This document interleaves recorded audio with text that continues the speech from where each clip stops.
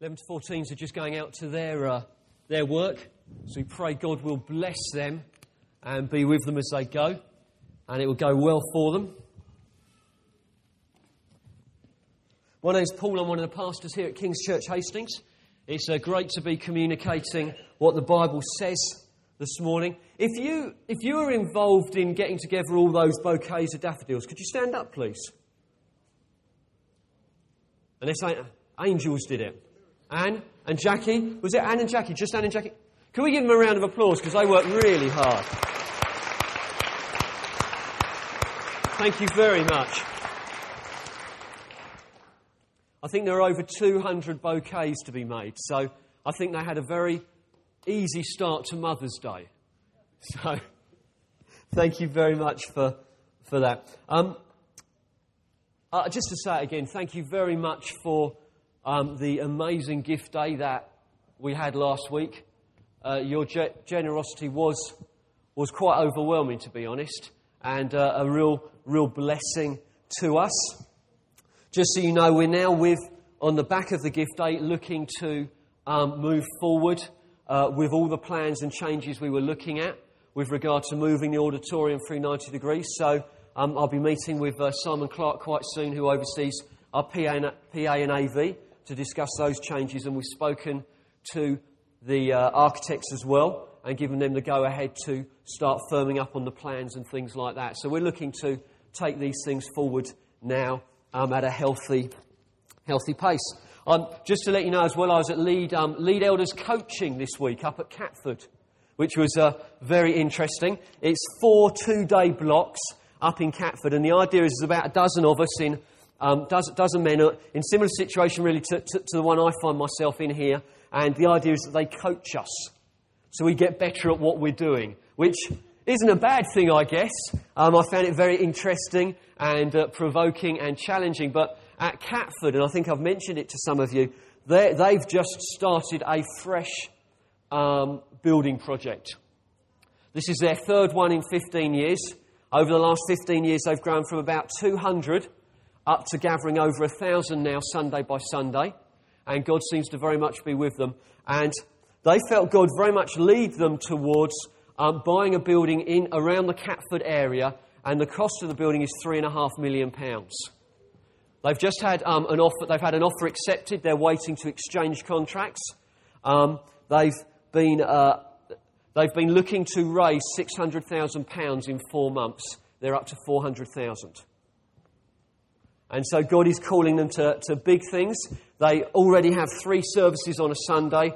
They're not looking to close them and move to the new auditorium. They're just going to add that one in.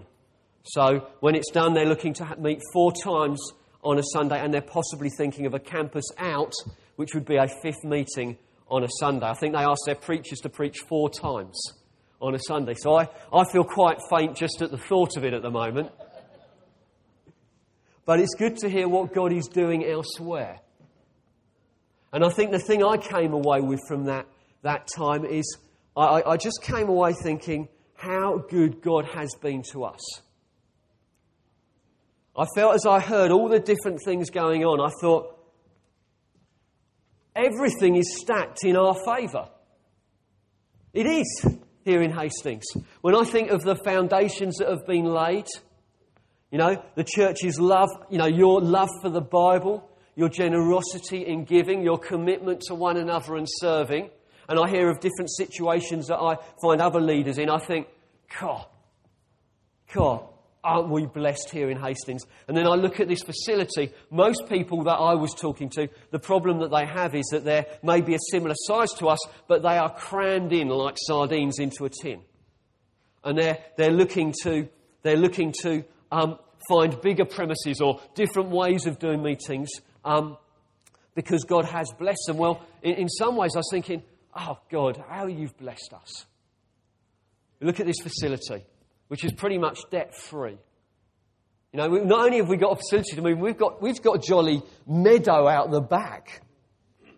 We're opposite the hospital with so many people going to and fro every day. I was just thinking, God has been good to us. It's stacked up in our favour for things to go well. It's stacked up for things to prosper and for us to grow and for us to have an increasing impact in our town. I know we've had a season where we haven't grown numerically, but I just got a sense, God, we're going to have to try really hard not to do well, I think.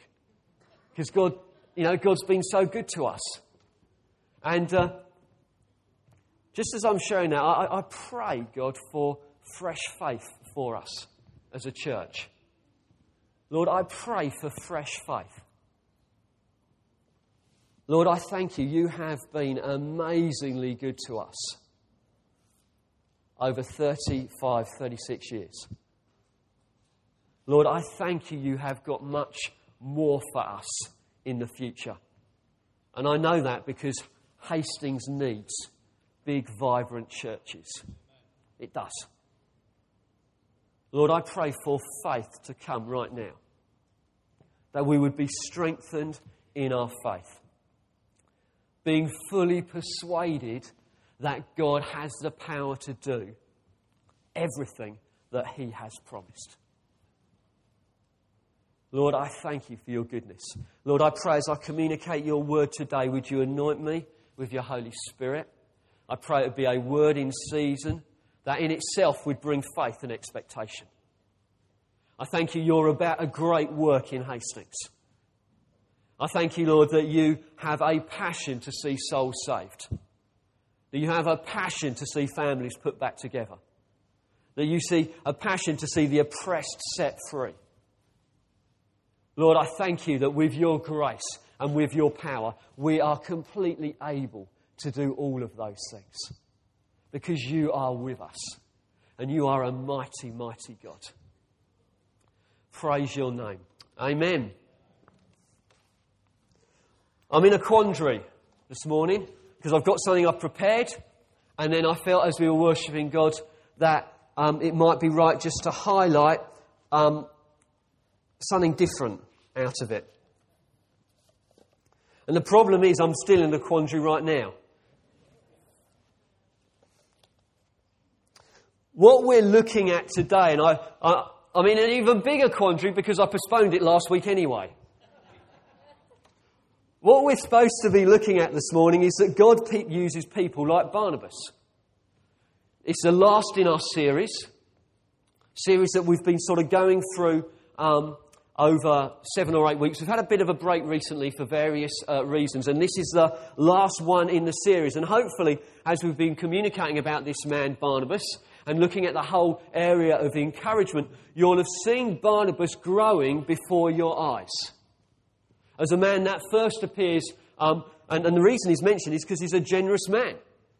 He gives generously, financially to the church. And then we see how God uses him to introduce a guy called Saul to the church at Jerusalem. And then over time we also find that then the church leaders at Jerusalem send him up to a place called Antioch, and that's a 2-week journey.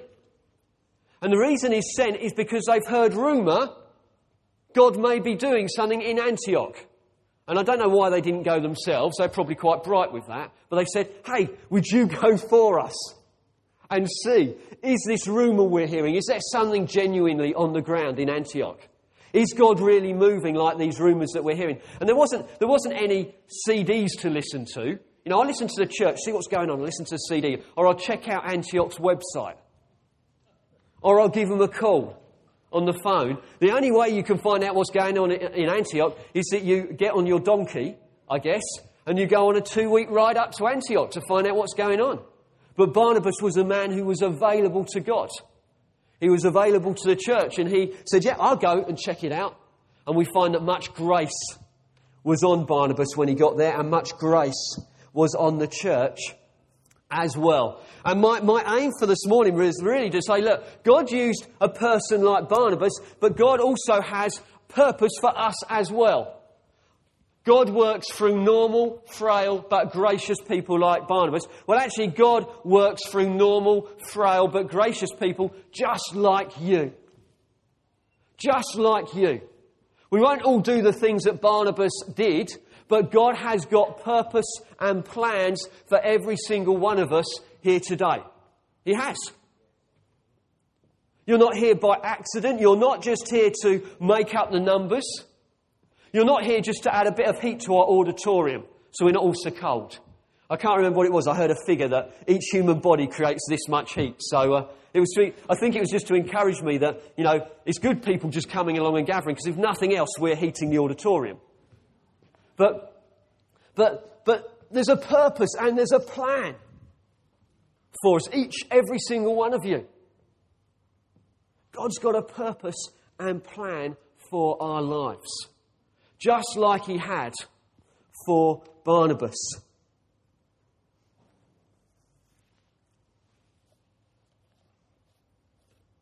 If you've got your Bibles, can you turn to Ephesians chapter 2, please? This morning I've decided we're just going to look at the foundations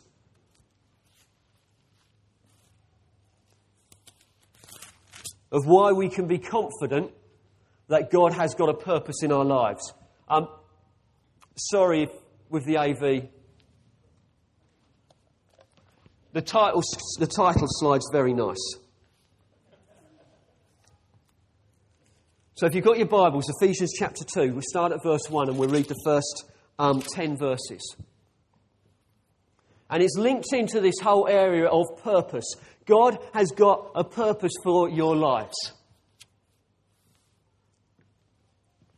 But this also, I think, links in with the worship and what we've been enjoying in the worship and the truth that was contained there. This is what it says. As for you, as for me, you were dead in your transgressions and sins, in which you used to live when you followed the ways of this world and the ruler of the kingdom of the air, the spirit who is now at work in those who are disobedient. All of us also lived among them at one time, gratifying the cravings of our sinful nature and following its desires and thoughts.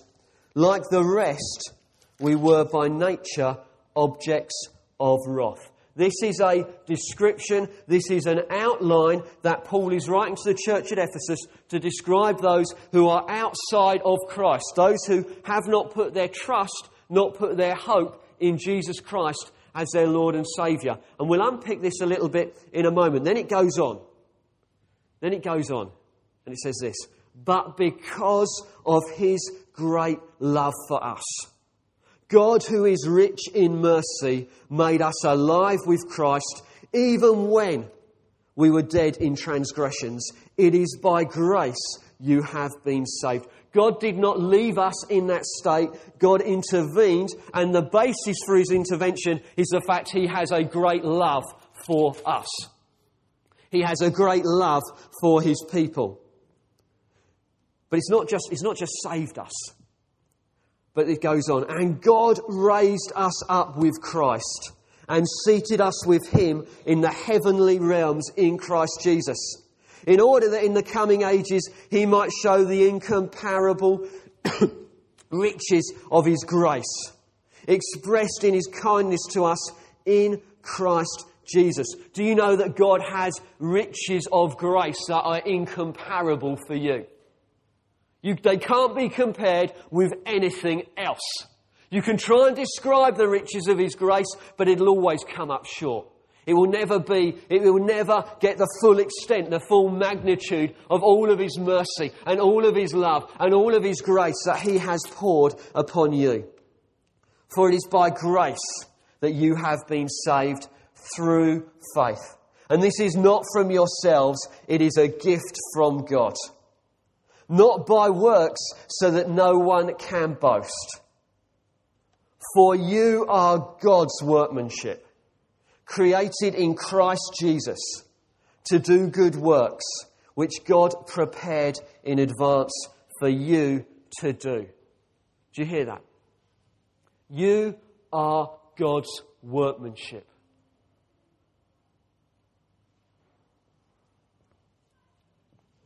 You're his masterpiece.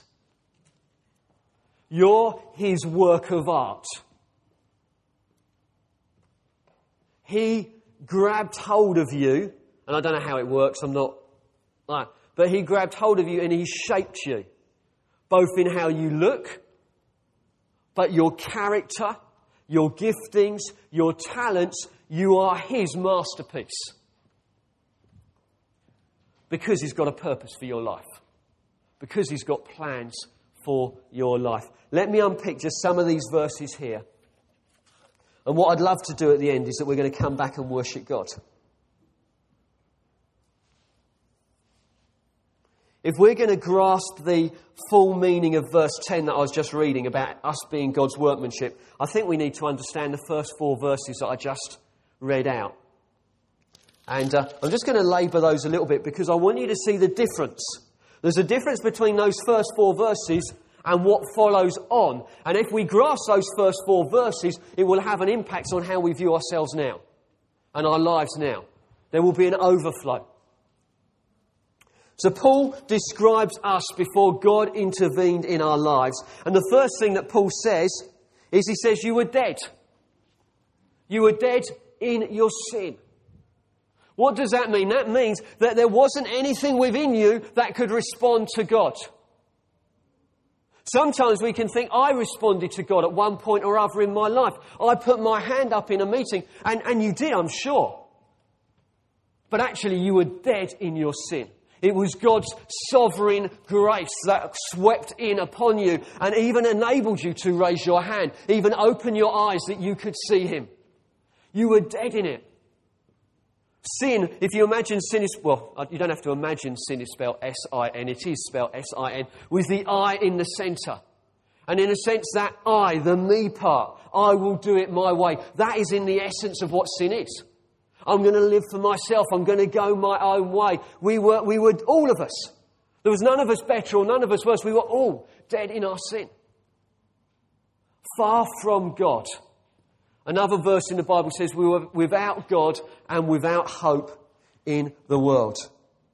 We lived in it. In verse 2 it says that we followed the ways of this world. I guess in some ways we were just swept along with the current of how this world went.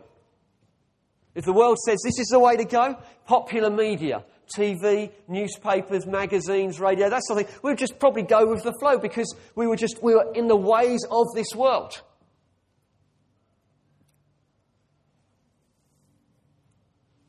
And at the end of verse 2 it says, we were disobedient. Anyone hazard a guess as to who we were disobedient to?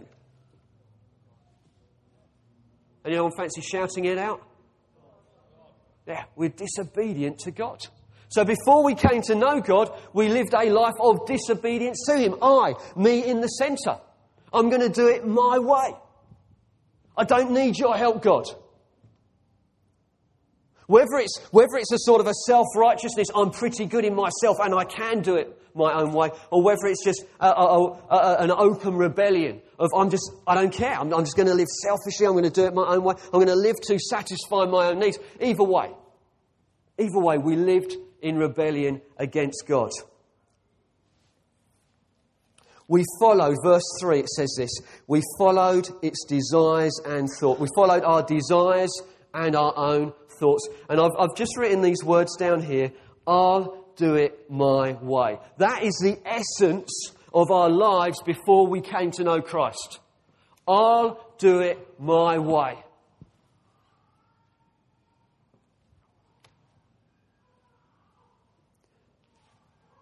And the result of that, and it's quite frightening. Well, it's very frightening. The result of that in verse 3, it says this.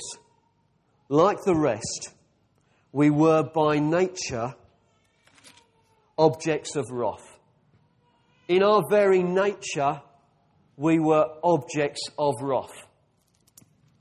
What does that mean? That means in our nature, in our being without God, we are objects that God will pour out His judgment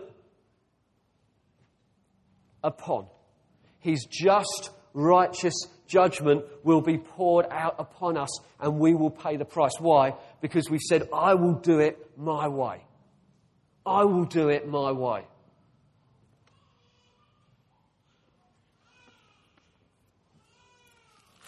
We're without hope and without God.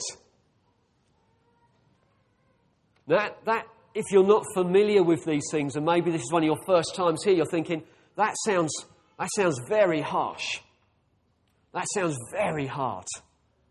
How could you sing such love songs to God earlier if God is like that? Because the God we worship is a God who is perfect in all of his ways. But it says in verse 4, and this is the turning point, but because of his great love for us. Because God loves us with such passion and with such zeal, he hasn't left us in that situation. He hasn't just left us in that position. He's intervened to change history. He's intervened to change our lives. He's come down and said, you can't sort out the mess that you are in, but I can sort it out. And the only way I can sort it out is by sending my Son, Jesus Christ, to stand in your place, so that my wrath and my righteous judgment, you deserve that punishment, can be poured out on my Son, and you can be absolutely free. The gospel is scandalous because we do not get what we deserve. Christ has paid the price. And the gospel, the good news about Jesus Christ says is we can accept it then as a free gift. It's free to us, but it costs Christ everything. That is the gospel that we believe. The gospel is that we were in the pits of our sin, unable to save ourselves. We were in an absolute state without God's help, whether it's with self-righteousness. I'm so much better than myself. In some ways, that's the worst of sin. Or whether it's an ugliness and a pain. But we needed God's help. We needed his intervention. We needed him to break in. And he did so because he loves you. And then he goes to unpack these verses. Paul does, right into the church at Ephesus. He says, it's by grace you've been saved. This is not of yourselves, it's a gift from God, so that no one can boast. And then what does he say? He says, because you are God's workmanship, created in Christ Jesus to do good works which God prepared in advance for you to do. You see, before you became a Christian, you just lived for yourself. You lived your own way. You did what you want. But then God broke in and he intervened in your life and you gave your life to him. You thought you were just putting your hand up. Actually, you weren't. You were giving over all of yourself to God. And suddenly now, it's not what you want anymore that is the deciding factor of how your life is lived, because you're Christ's workmanship. You've been recreated in Jesus Christ for good works which God prepared in advance for you to do. Can you see there's a change? Before you became a Christian, you lived for yourself. And the end result of it was judgment and the wrath of God. But now you have been recreated in Christ. And he says, Santino, you are my workmanship. Graham and Jane, you are my workmanship. Chris and Anna, you are my workmanship. Richard and Barbara, you're my workmanship. I have recreated you because I have purpose for you. It would be scandalous if you accept Christ and you enjoy all the benefits of his wonderful salvation, but then carry on messing around with the same sin-sick life that you had before. The cost is big, actually, on us. We didn't know it at the time, but it will cost you everything to follow Jesus Christ. And he'll accept nothing else because he's given himself for you. You as individuals have purpose marked all over you. You've got God's plans marked all over you. Can you see? In some ways, you've got no choice. He's bought you at a great price. A great price. Then I think it goes on to say, therefore honour Christ with your bodies. Last week, you stepped out in God's purpose and gave generously. And I know for many of you, the things that I'm saying right now aren't new things. They're things that you've been aware of. But I want to prompt you again. Are you living for the purposes of God? Have you been sidetracked with the busyness of life? Has he got the whole of your heart? Or do you know? You know there's compromise.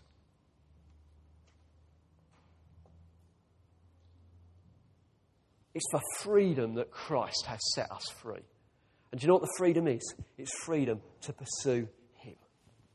It's freedom to chase after Him with wholeheartedness and vigour and determination.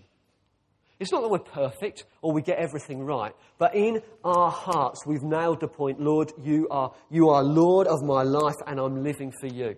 With Barnabas, that's what he did. I believe when Barnabas moved over from Cyprus to Jerusalem, when he sold that piece of property and just laid all the money at the apostles' feet, I think in a sense what he was saying is, Lord, I'm yours. I'm sold out for you. And we see that throughout the rest of his life. He kept on making decisions that in the moment would probably have been very difficult for him to make, but he was following God. He says, you've got first place in my heart. Therefore nothing is too much for you, Lord Jesus. God has a purpose for you as individuals. God's got purpose for us as a church. He's called us. We are His body. We have a purpose to fulfill in Hastings and in Bexhill and in 1066 country, as they like to call it. To reflect Him. To see His name glorified. To see people who yet don't know. They haven't been given the choice that you have been given. They may not know the gospel that you have understood and accepted. They just don't know. There's no vibrant community just like us where they are. They don't know. There are streets and whole segments of our town that have no idea about the gospel or the church.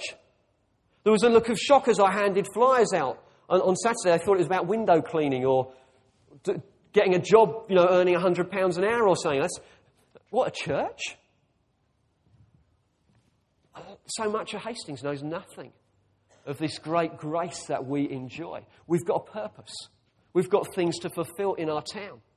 Just as Barnabas, if we'd read the passage which we didn't read, we heard that Barnabas and Saul were set apart for the work God had already given to them, which was to see new churches set up.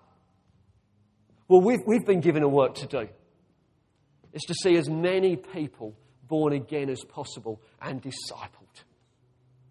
To see as many lives transformed and families put right. It's to see as many come to know Him and taught. And in a sense, yes, to see as many going to heaven. Why? Because God loves them. But He said, hey, King's Church Hastings, predominantly how will I work through in Hastings? How will I work in Hastings? I'll work through local churches, just like you. And like St Helens and St Matthew's and Halton Baptist.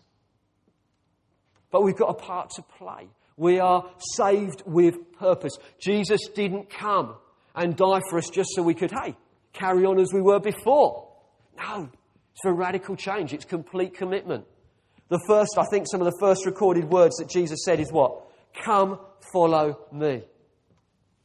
And that challenge is still the same today. He's not, if I could say it with due respect, he's not that interested in a momentary decision.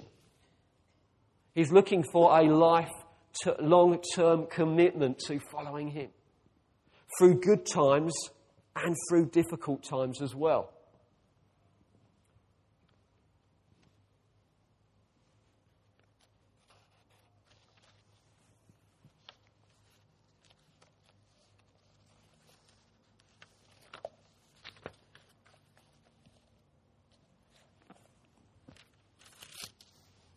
It says in verse 10, for you are God's workmanship. Do you know that? You're His workmanship. For some of you here today, they're the words that you need to hear. You are His workmanship. You are His work of art. You're not second best. You're not an afterthought. You weren't made late on a Friday afternoon.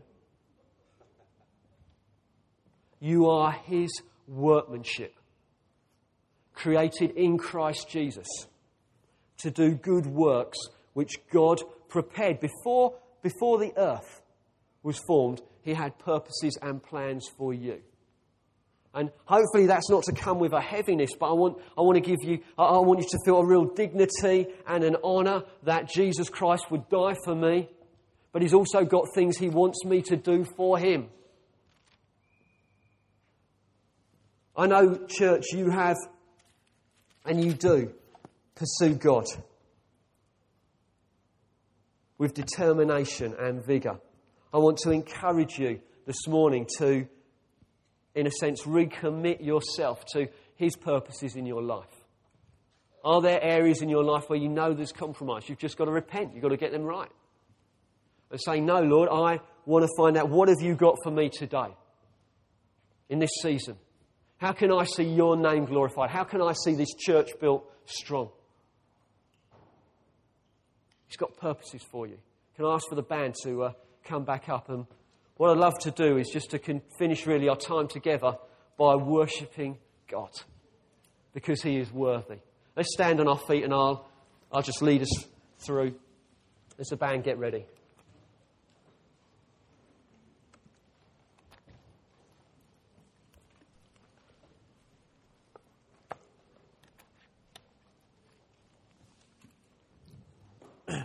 Lord, I thank you. Barnabas is a man who's a real example and provocation to us.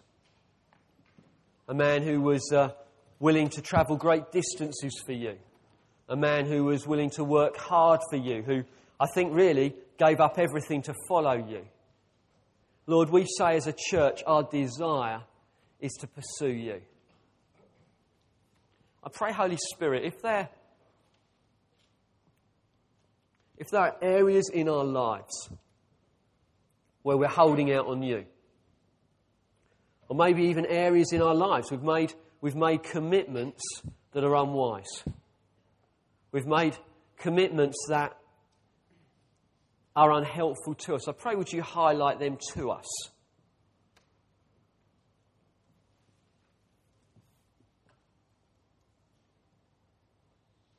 If you feel God is highlighting any areas where you just need to put things right, why don't you just in your own sort of way, just say you're sorry to God and tell Him that you're going to change, you're going to make decisions.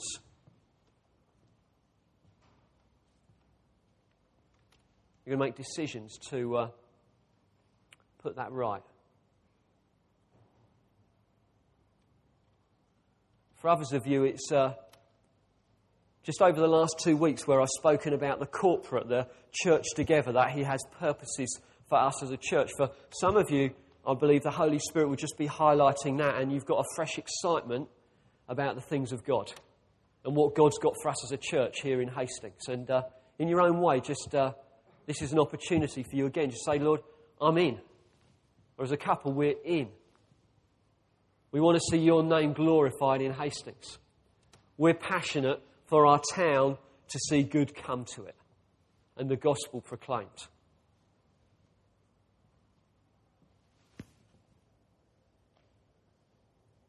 Lord, I thank you for dying for us. I thank you that you didn't hold anything back. And we say as a church, Lord, it is our privilege to pursue you. It's our privilege to be on a journey for you, to fulfill your purposes in our lives and in Hastings. Lord, I thank you that we are God's workmanship. We're not an afterthought. We're not the end of the batch. Lord, I thank you, Lord God, that we are your workmanship. We are a chief of your creation. We are a masterpiece, Lord, for you. And that you delight in us. You are pleased with us. That your favour rests on us. Lord, I thank you for your sovereign grace sweeping in. Lord, we worship you, Lord God. Amen.